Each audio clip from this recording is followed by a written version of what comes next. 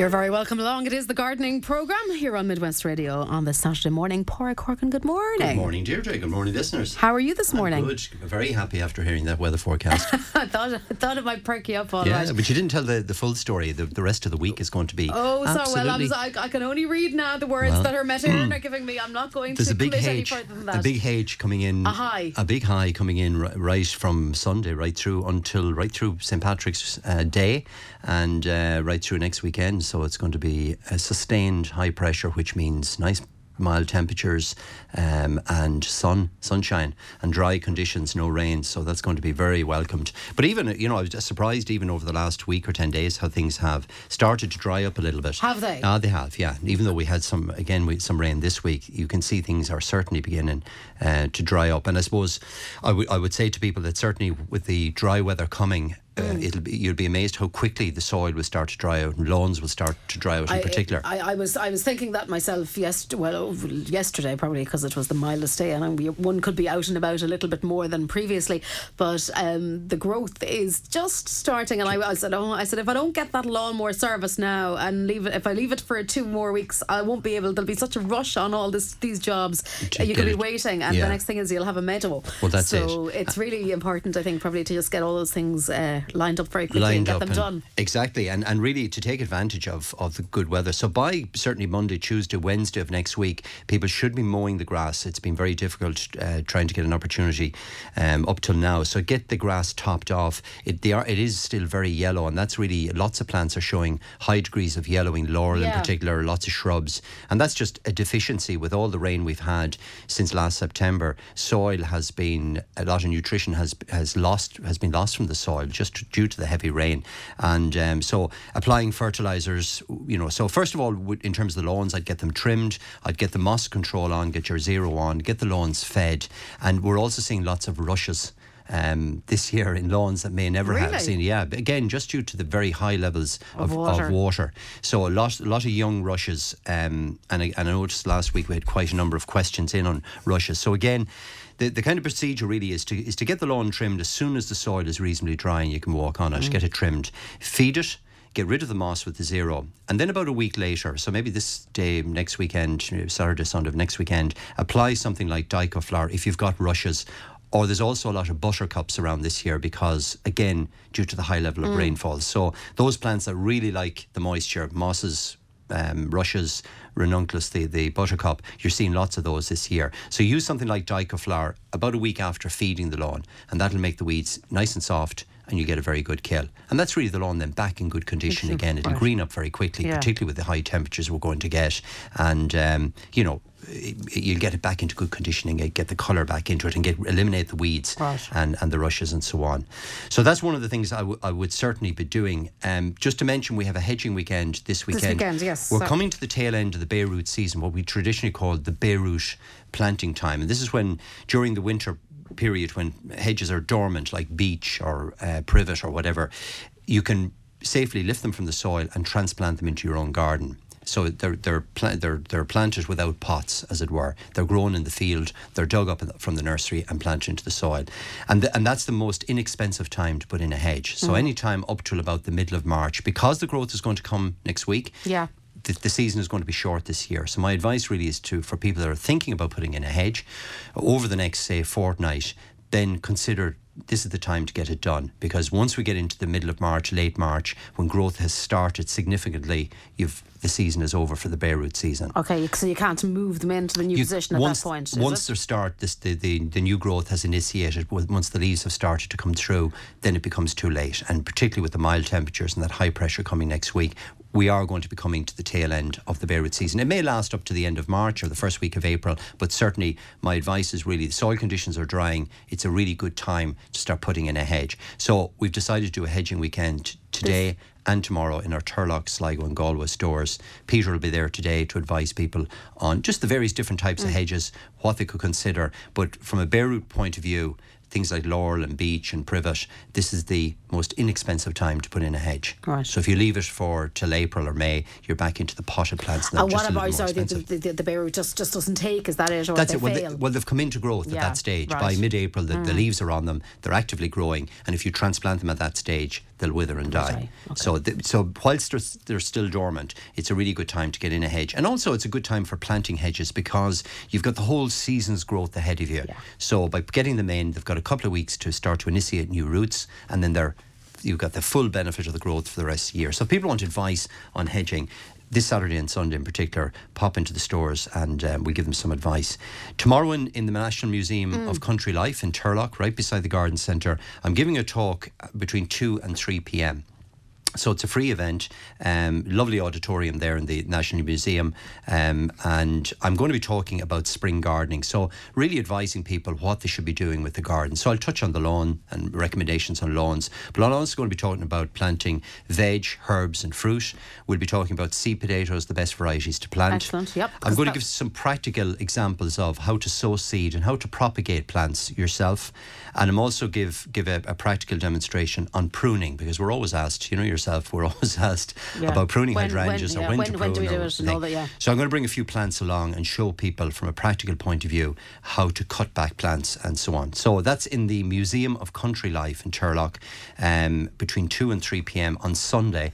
So tomorrow, 2 to 3 p.m. So please come maybe 10 minutes early, because I'm going to be starting at 2 o'clock sharp. So we're starting bang on. Yeah, there's limited space in the museum, so they normally have seating for maybe 50 or 60 people. Right. I know people have booked already, so get in early, and I'll be kicking off at 2 o'clock. And it's going to be kind of a practical demonstration on what you should be doing in the garden, and of course I'll be taking lots of questions as well. So that's a free event, the National Museum of Country Life. It's right beside the Garden Centre in Turlock, and that's between 2 and 3 p.m. Okay, and do people need to book them for that in advance? Well, with the museum, is it? I was talking to the museum yesterday, and the booking office doesn't open today. Okay, that's fine. so what they said to me is turn up. Those who have booked are there and turn up otherwise. Yeah, there are some places still available. Nice and early. Yeah, come early. I'll be kicking off at 2 o'clock. It's a free event, and it's a seated auditorium, so you can sit back and relax and ask me plenty of questions. You can do all the work. I'll do all the talking anyway. And also, of course, Easter just around the corner now. I know it's not next weekend, but the following weekend. So kind of this day, 2 weeks will be Holy Saturday. I always get those days a little mixed up. And you've got a couple of things lined up, because people will be breaking for holidays, well, particularly the younger off. people. Yeah, the children are off in particular, and they've got a long break this year with the centenary. But so what we've decided to do from St. Patrick's Day, which is next Thursday, we're going to put in an Easter farm in the Garden Centre in Turlock in Castlebar. Jason is running that event, and he's got lovely things. I was just looking at some of them last night, young ducklings and little chicks, and very cute. Miniature horses. Okay. Have you ever seen one? Yeah. Little miniature horses, lambs, young rabbits, all the kind of spring, but kind of from the pet side of it, but also from the farming side of it as well. So Jason has lots of novel pets and farm animals that he's bringing along from next Thursday. Some of them are there at the moment if people want to pop in, but from next Thursday he'll have the full arrangement of farm animals, miniature horses. He's also got a turtle, which it came last night, I was told. We were having a discussion here before he started. Not a turtle, a tortoise, I should say. I said, what's the difference between a tortoise and a turtle? So a turtle is based in the sea, and the tortoise is land-based reptile. Right. But this guy is huge. He's about a foot and a half and 2 feet in diameter, very large tortoise. So he'll be worth coming along and have a look at as well. So that's in particular from St. Patrick's Day on, for a couple of weeks while the children are off. Lovely. We have the Easter farm. People can pop in and see the meerkats and. Yes, so don't forget happening. The meerkats there as well. So yeah, they're a great attraction. Farm animals and other animals as well. And again, Easter. that's just a free event if people want to pop into the Garden Centre from next Thursday, from St. Patrick's Day on. Excellent. Okay, so busy couple of days and busy couple of weeks lined Springtime, up. Deirdre. It is. Spring has definitely sprung at this stage. Now, in terms of listeners' questions et al., they most certainly have sprung as well. So we're going to take a break first of all. I remind you, if you do have something you'd like Pádraig to address on the programme this morning, the text number is 087 941 41, with thanks to Carb Deli, of course. And if you're calling us as well, Teresa taking calls with us this morning on 0818 3000 55. Right. I'm going to come to a question on email first of all this morning.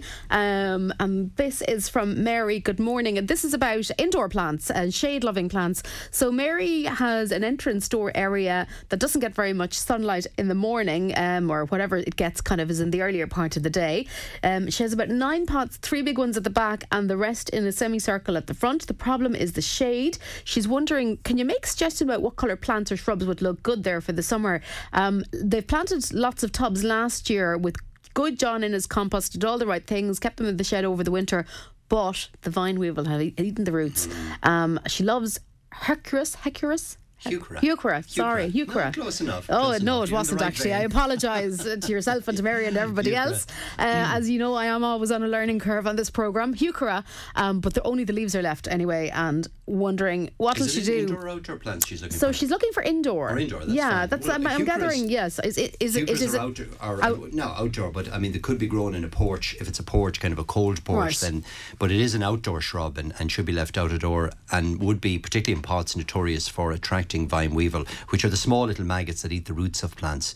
Now there is a treatment for that if Mary wants. We can get rid of those. Yeah, well, I'm actually not sure if it is indoor or outdoor. I would say it's outdoor. It must be. No, yeah, it's at the door area. So yes, sorry. I'd imagine it's outdoor plants because she'd mentioned tubs and containers, didn't she? Yeah, the sort of plants that will do very well in shade, and there are a whole collection of shade-loving plants. So things like Acuba or spotted laurel does really well. I have it grown in a north-facing aspect under trees, and it does superb. Absolutely brilliant. It's got speckled leaves, so it's like like a leopard skin leaf. So it's a large glossy leaf with yellow and green speckles. So it's quite a nice, attractive plant in wintertime. It flowers in the spring. It berries in the winter as well. So the berries tend to come on around September and carry right through to this time of year. The birds don't seem to like them. So that's definitely one. Acuba japonica variegata. It's the spotted laurel. Look for that. It's quite an attractive plant and does very well in pots and containers.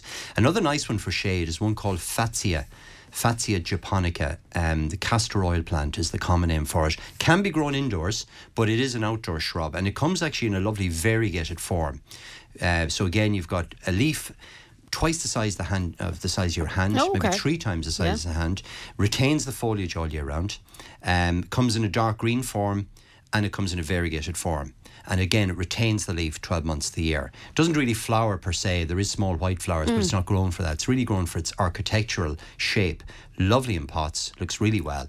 So they're 2 really good shade-loving, shade-tolerant, easy to grow shrubs that will do very well in pots and containers. The other things you could go for is maybe some of the ferns.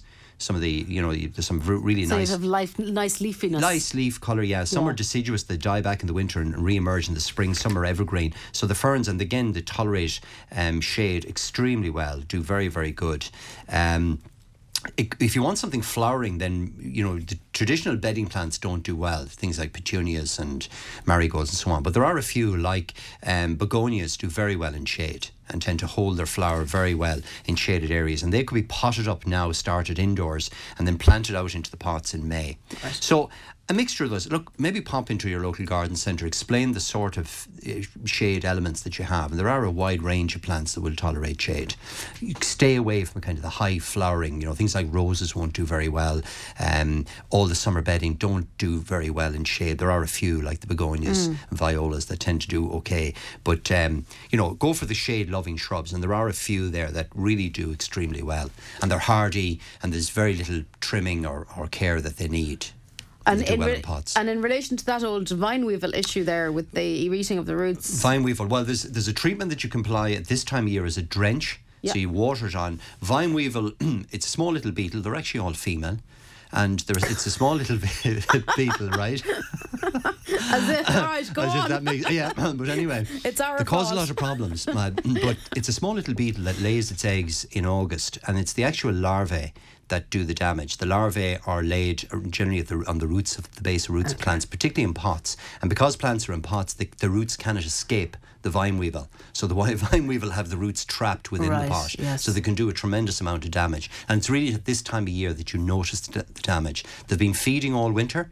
And then as the plant tries to come into growth in spring, the roots are completely devastated. Yeah. The plant is very loose in the pot, and the vine will have done their damage. Now, you can use a soil drench, you can use an insecticide if you wish, or later on in April, early May, you can use the super Nemos. The guys that they predate on vine weevils. So there is a solution for it, I suppose is what I'm saying. Right, but the option there is... Go for some of the shade-loving plants. There are quite a wide range. Okay. And that hopefully will give you a nice bit of cover and colour. Yeah. at the door. Okay, the everlasting sweet pea pork. I know this is a really popular plant. It's growing strongly again, is the good news. Living up to its name after a great show of flowers last summer. They're wondering, do they trim off the old stems, and what should we feed them with? Okay, well, they tend to die back. They're herbaceous plants, so they die back. It's probably 5 or 6 inches high at this time of the year coming through the soil. Cut off all the old stems and just give it a good dressing of good fertiliser like the super... like Colour Boost will be actually very good. Colour Boost, a handful of that around the base of it. Now, reapply it in about 6 weeks' time. The sweet pea will put on 5 to 6 feet of growth in the 1 year and come into flower about the end of June, early July. So feeding now regularly every 5 to 6 weeks boosts on that new growth. So certainly a handful of Colour Boost around the base of the plant now. Cut off any old dead withered stems, and if there's any kind of lanky shoots, any shoots that are kind of tearing off and maybe taller, you could pinch those back as well, and that'll encourage the plant to be a lot bushier and fuller. Yeah, Great. But it's an easy enough plant to grow anyway. What's the name of the blight-free tomato you mentioned last week, and do we sow it inside or outside now? You sow it from seed this time of year. It's one called Mountain Magic. So it's an F1 variety. It's blight resistant, so it's very good for growing out of doors or indoors if you wish as well, in a tunnel and greenhouse. But it's blight resistant. It's quite a good one. You sow it from seed indoors on a warm windowsill at this time of year. It'll take 3 or 4 weeks for them to germinate, and then just pot them up and grow them on. So Mountain Magic is the variety. Or there are quite a range of young tomato plants available at the moment if people have a greenhouse or a tunnel ready for them. But Mountain Magic is the blight. It's a new variety, it came out last year, and very successful. Great. Now, somebody would like to plant a number of spring flowering trees, perhaps cherries or golden rain. They're wondering, can they plant them now before they flower, or do they have to wait until after flowering? What do you think? Here.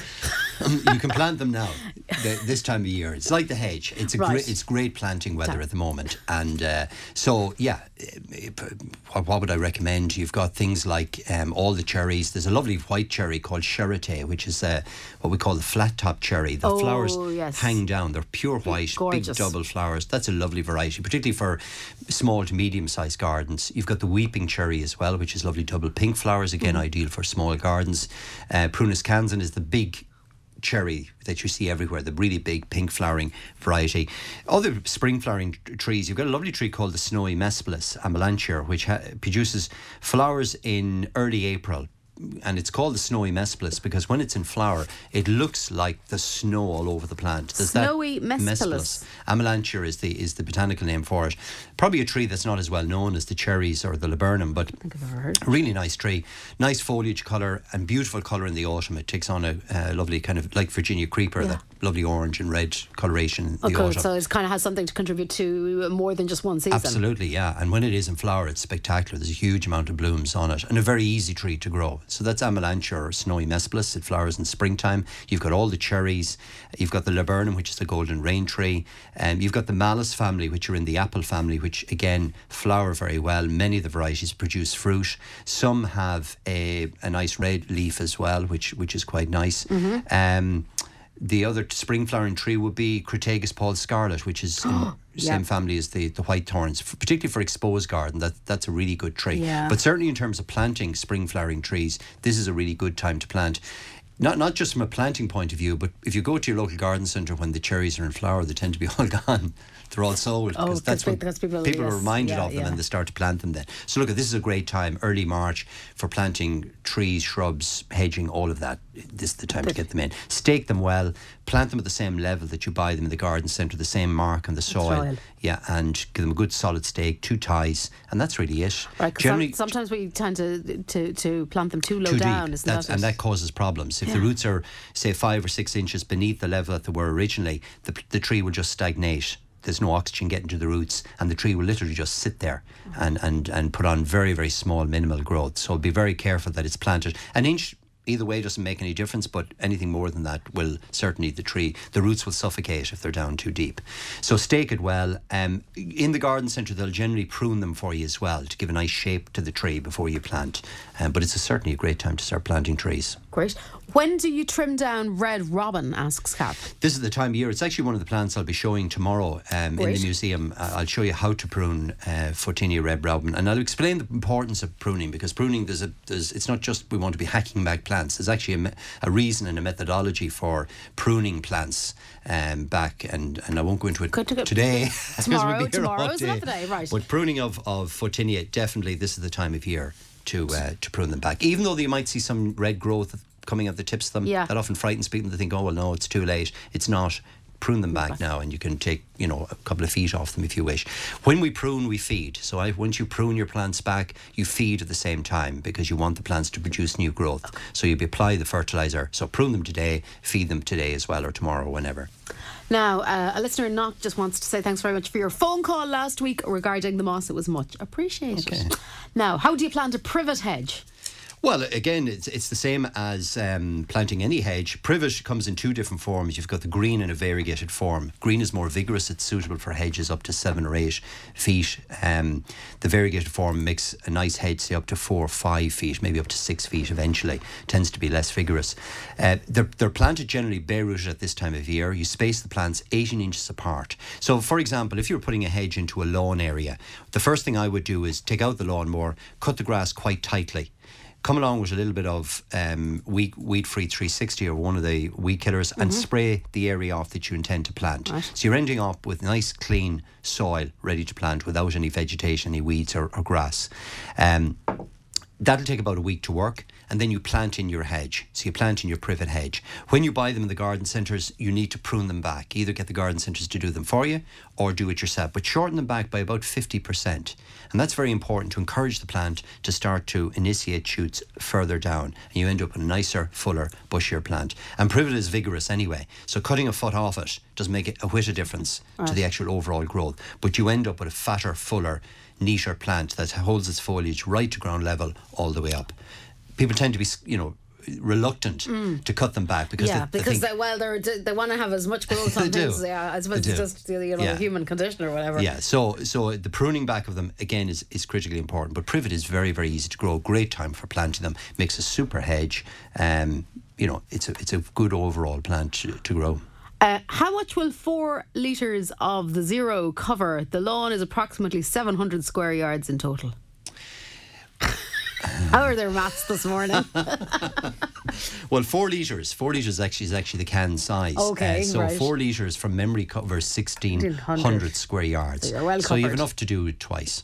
Excellent. Isn't that the correct answer? That's the answer, and a bit left over. Looking for a soft, light green cabbage variety, not the hard heads. What do you suggest, and can I sow them from plants or seeds? You can do both, and the plants are available as we speak, and the seeds, and we would generally recommend you do the two together. So plant some plants out now and sow some fresh seed. They're looking for the light green ones. Okay, 3 good varieties that I'd recommend. One is one called Hispe, which is a very popular variety. There's another one called Advantage, which is a relatively new variety, which is quite nice. It's very fast growing. It's a little bit bigger than Hispe, makes a very good cabbage. And another excellent variety called Dutchy. So they're all from seed, or the plants are available on the Hispe now, and you can start sowing them out of doors as we speak, or you can sow them indoors as well if you wish on a warm windowsill, and again grow them on and plant them out later on. Now, is there an organic spray for scab on apple trees? This listener doesn't want to use Rose Clear. With such a wet climate in the west, there's a lot of scab around. There are, and scab, and particularly last year in particular, you get a lot of scab, you get a lot of canker on fruit trees. You can use the copper-based fungicides, which are very good, very easy to use, or sulfur-based fungicides will work equally as well. So they can be applied anytime from now on, really. What I would do with most fruit trees is to apply a winter wash at this time of year. Right. So if you're pruning them back, give them a dressing of winter wash. That gets rid of any bugs, any eggs and any larvae that are on the trees that may cause any damage. And then as we come into spring and early summer, apply the copper-based sprays, and you'll find those effective. Now, Koch planted 10 new strawberry roots last year and had a very bad return, unfortunately. Right. Now, they're in the same raised bed in a tunnel this year. Good. Where does she start? They're putting up fresh shoots now, and As they obviously would. anxious not for the same thing to happen again. And look at it, the strawberries will often do that in their first year. Strawberries generally live, certainly in a tunnel environment, you'll have them up to 4 to 5 years is generally when they're very productive. I think they'll be actually fantastic this year. In their first year, you tend to get little or no fruit. They tend to do a lot of growing and putting down new roots. At this time of year, it's only a matter of cleaning them up, so taking off any leaves, any old leaves or withered leaves that are on the plant, making sure they're nice and firm in the beds, putting maybe a little bit of fresh compost around them, but no additional fertiliser. If you feed tomatoes too much, if you give them too much liquid feeds, you get excessive leafy growth at the expense of flowers. So you'll actually start to notice the flower buds coming in the next week or two. The little buds will start to form. Once they come into flower, the bees will pollinate the flowers. And once the fruit is about the size of a large marble, that's the time to apply a tomato feed, a high potash feed. So it's pretty much just tidy them up, give them a good drink of water, a little bit of fresh compost around the base of them is fine. Keep an eye out for aphids, little green fly that might be on the strawberries, because as they come into the new growth, the aphids will react to that as well. So just keep an eye. You don't have to spray for it unless you see it, but just do keep an eye out on strawberries for aphids. And that's really it. Water them, bit of fresh compost, don't feed them until the fruit starts to form. And in a tunnel environment, when they're in flower, keep the doors and windows open. You need to get the bees in there. Otherwise, you'll have... Small. No. None. No. Square strawberries. Square strawberries. Square. Do you ever see them? You often see them. You buy them in the shops, and they don't have that lovely heart shape. They're kind of oblong or square. Yeah, I just thought those different varieties. No, that's where they haven't been pollinated correctly. The bees haven't got in and done their business. Only man was involved. Only man was involved, or How wind was involved, or whatever. So if you see square strawberries, no bees. No bees. So make sure you open up leave the doors ventilated. And really at this time of year you keep the tunnel fairly open anyway, plenty of ventilation. I leave all the doors open on the tunnel I have, unless it's stormy weather, because you want plenty of air in around the base of them. You don't want too much heat, you'll just get too much soft excessive growth. So plenty of ventilation in around. You're letting the bees in as well to do the flowering or the pollination as they come into flower, and they should flower certainly by the end of March, the first week of April they'll be in bloom. And then once the fruit starts to form, you start to feed and enjoy the strawberries this year. Excellent. Well, Coach, I hope you have a better crop this year than you had last year. Now, one more. We'll take a very quick break then.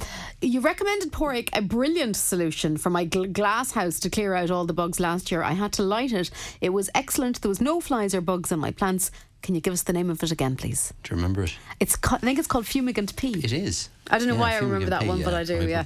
So that's just a little simple smoke bomb that you light at this time of year. So what you do is you close up the greenhouse and the tunnel, you light it in the evening time or whatever. It excretes a smoke, and in that smoke it contains an insecticide that gets into the cracks and crevices and kills off any aphids or green fly or whatever. So Fumer P or Fumigant P, simple to use. Just literally light and ventilate open the windows and the following day, and just you start nice and clean. Yeah. Okay, great stuff. Right, here's an interesting one I'm going to throw at you first of all, Pádraig.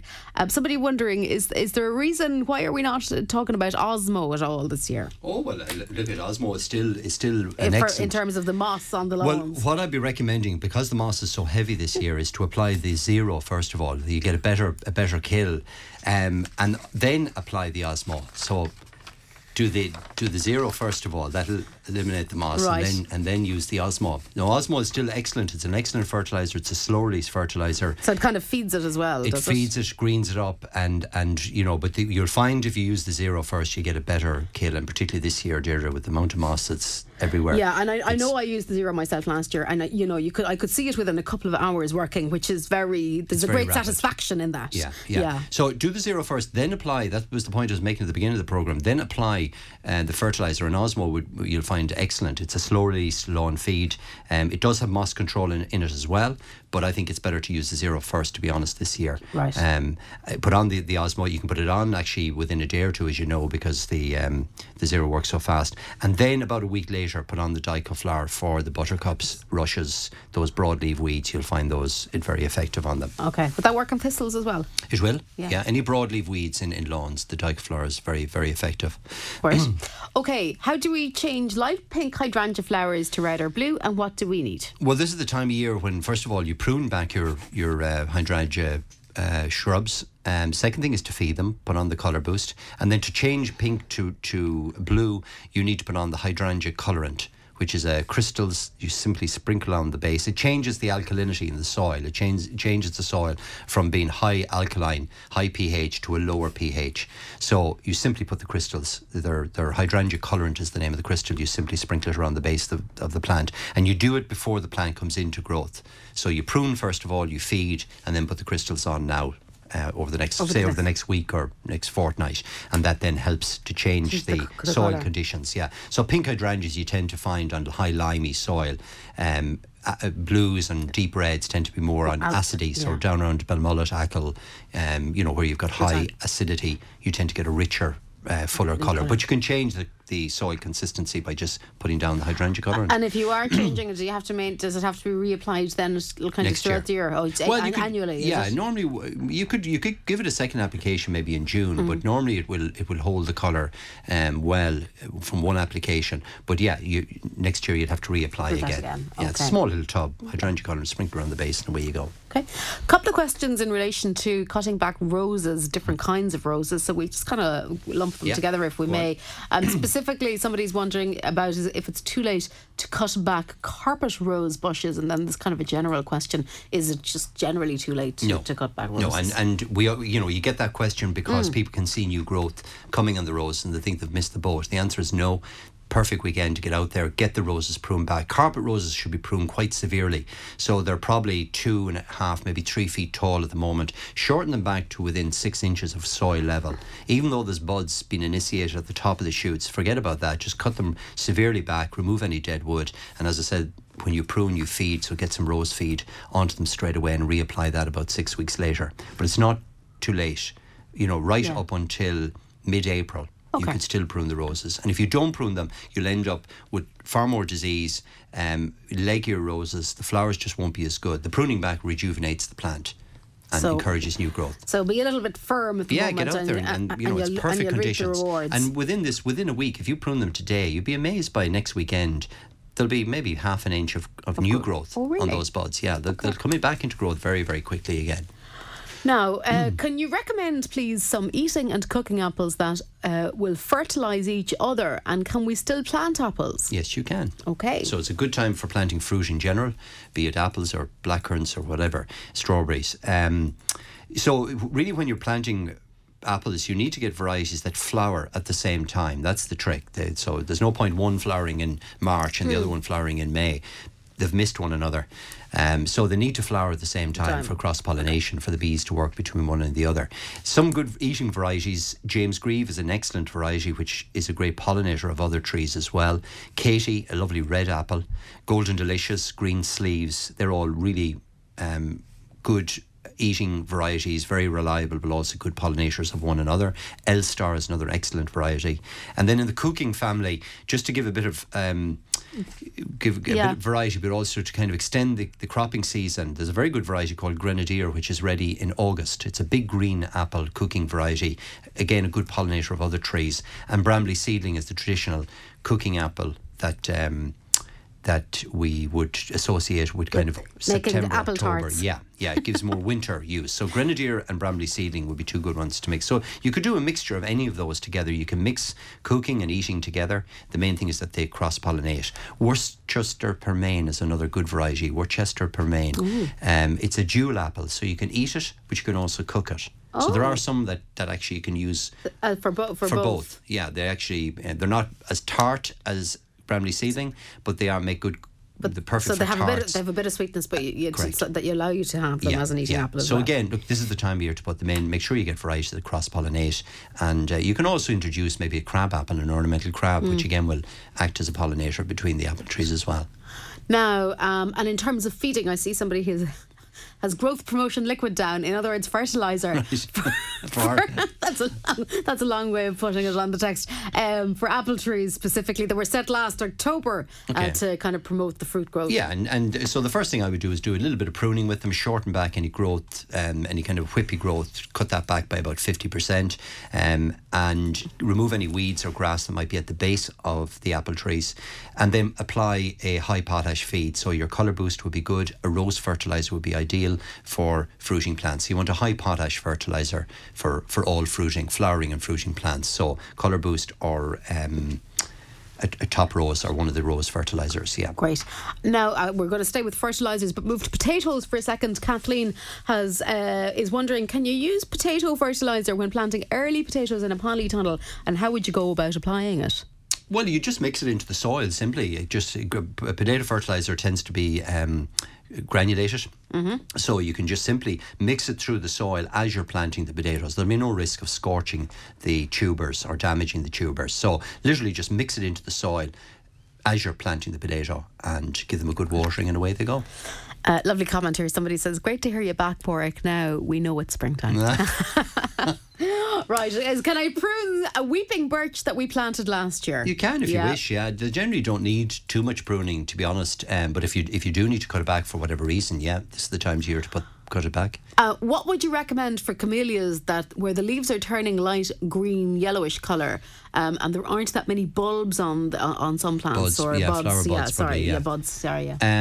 Well, the yellowing is down just to a deficiency in they're either grown in pots or they're grown in the soil or whatever. Again, like I said, lots of plants are showing that yellow coloration at the moment. Just to green them back up again, use an ericaceous feed. You can get a liquid fertiliser or you can get a granulated fertiliser, but look for the word ericaceous on the actual tub. So camellias like lime-free soil, they like acid conditions, so ericaceous fertiliser is the ideal treatment for them. You can the crystals or the granulated fertiliser you can sprinkle on the top of the pot or on top of the soil and it'll work its way down, or you can do the liquid as well, which will be faster acting. So feed them now and green them up, but the main time to feed camellias is after flowering. They flower generally up to the middle of May. So it's generally during the summer months you feed camellias, and that builds them up to produce their flower buds by September of this year.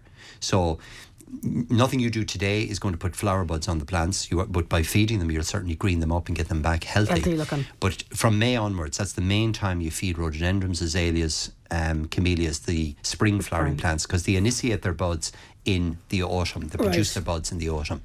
Okay, so what will happen here then is that if you feed them now, you'll bring back that plant, but really in terms of flowering, you're going to be waiting until next year. You are. Yeah. Okay. What's the best annual plants to put in now for all year round for somebody who's living in the Achill area? Well, I mean, there's loads of annual plants. Well, I suppose we're looking at we're probably looking at the open, windy side. Exposure, so maybe some dwarf, nice and kind of compact plants. The things that would spring to my mind would be things like the white alyssum, the blue lobelias, the dwarf French marigolds do well in Achill. Ageratum is a lovely plant. Anthriniums, the snapdragons, a really good plant. Look, pop in English marigolds. There's loads that will do in Achill area. Some that you can sow it directly out into the garden soil and rake them in and they'll germinate and grow there. Others that you need to start them off inside from seed, or the little baby plants are available now. You know, remember I brought them in last week? Oh, the little plug plants. Yeah, so they're available in anthriniums, in lobelias, in dwarf petunias, dwarf marigolds. You could simply just pot them on small pots or trays, put them on a windowsill now and grow them on. In Achill you won't get the frost after probably the end of April, so you can plant the bedding out a little bit earlier than more inland. So the little baby plants are possibly a good idea, and some seed, and maybe do both together. Right. And but there's a whole range of seeds. Look, pop into your local garden centre; they'll have a big range of plants available, and there's plenty of time yet. You know, you've lots of time through April and even through May to sow the plants or sow the seeds. Yeah. So. Okay. Because most of them, at this time of year, if you wanted just a bit of colour, say for Easter, you could go for some of the primulas, which are in flower as plants at the moment, the spring flowering pansies, which do brilliantly in Achill and in seaside areas. Violas would be available. The the double daisies, the little bachelor's buttons. Oh, They're lovely, very attractive yes. at this time of year. They come in pinks and reds and whites. They're just coming into flower now at the moment. So if you want a little bit of spring colour, then plants, certainly of those, will do well anywhere. Out of doors, and they'll give you colour right up till May or early June, and then you can have your annual bedding plants coming on from June that'll flower through till October. Great.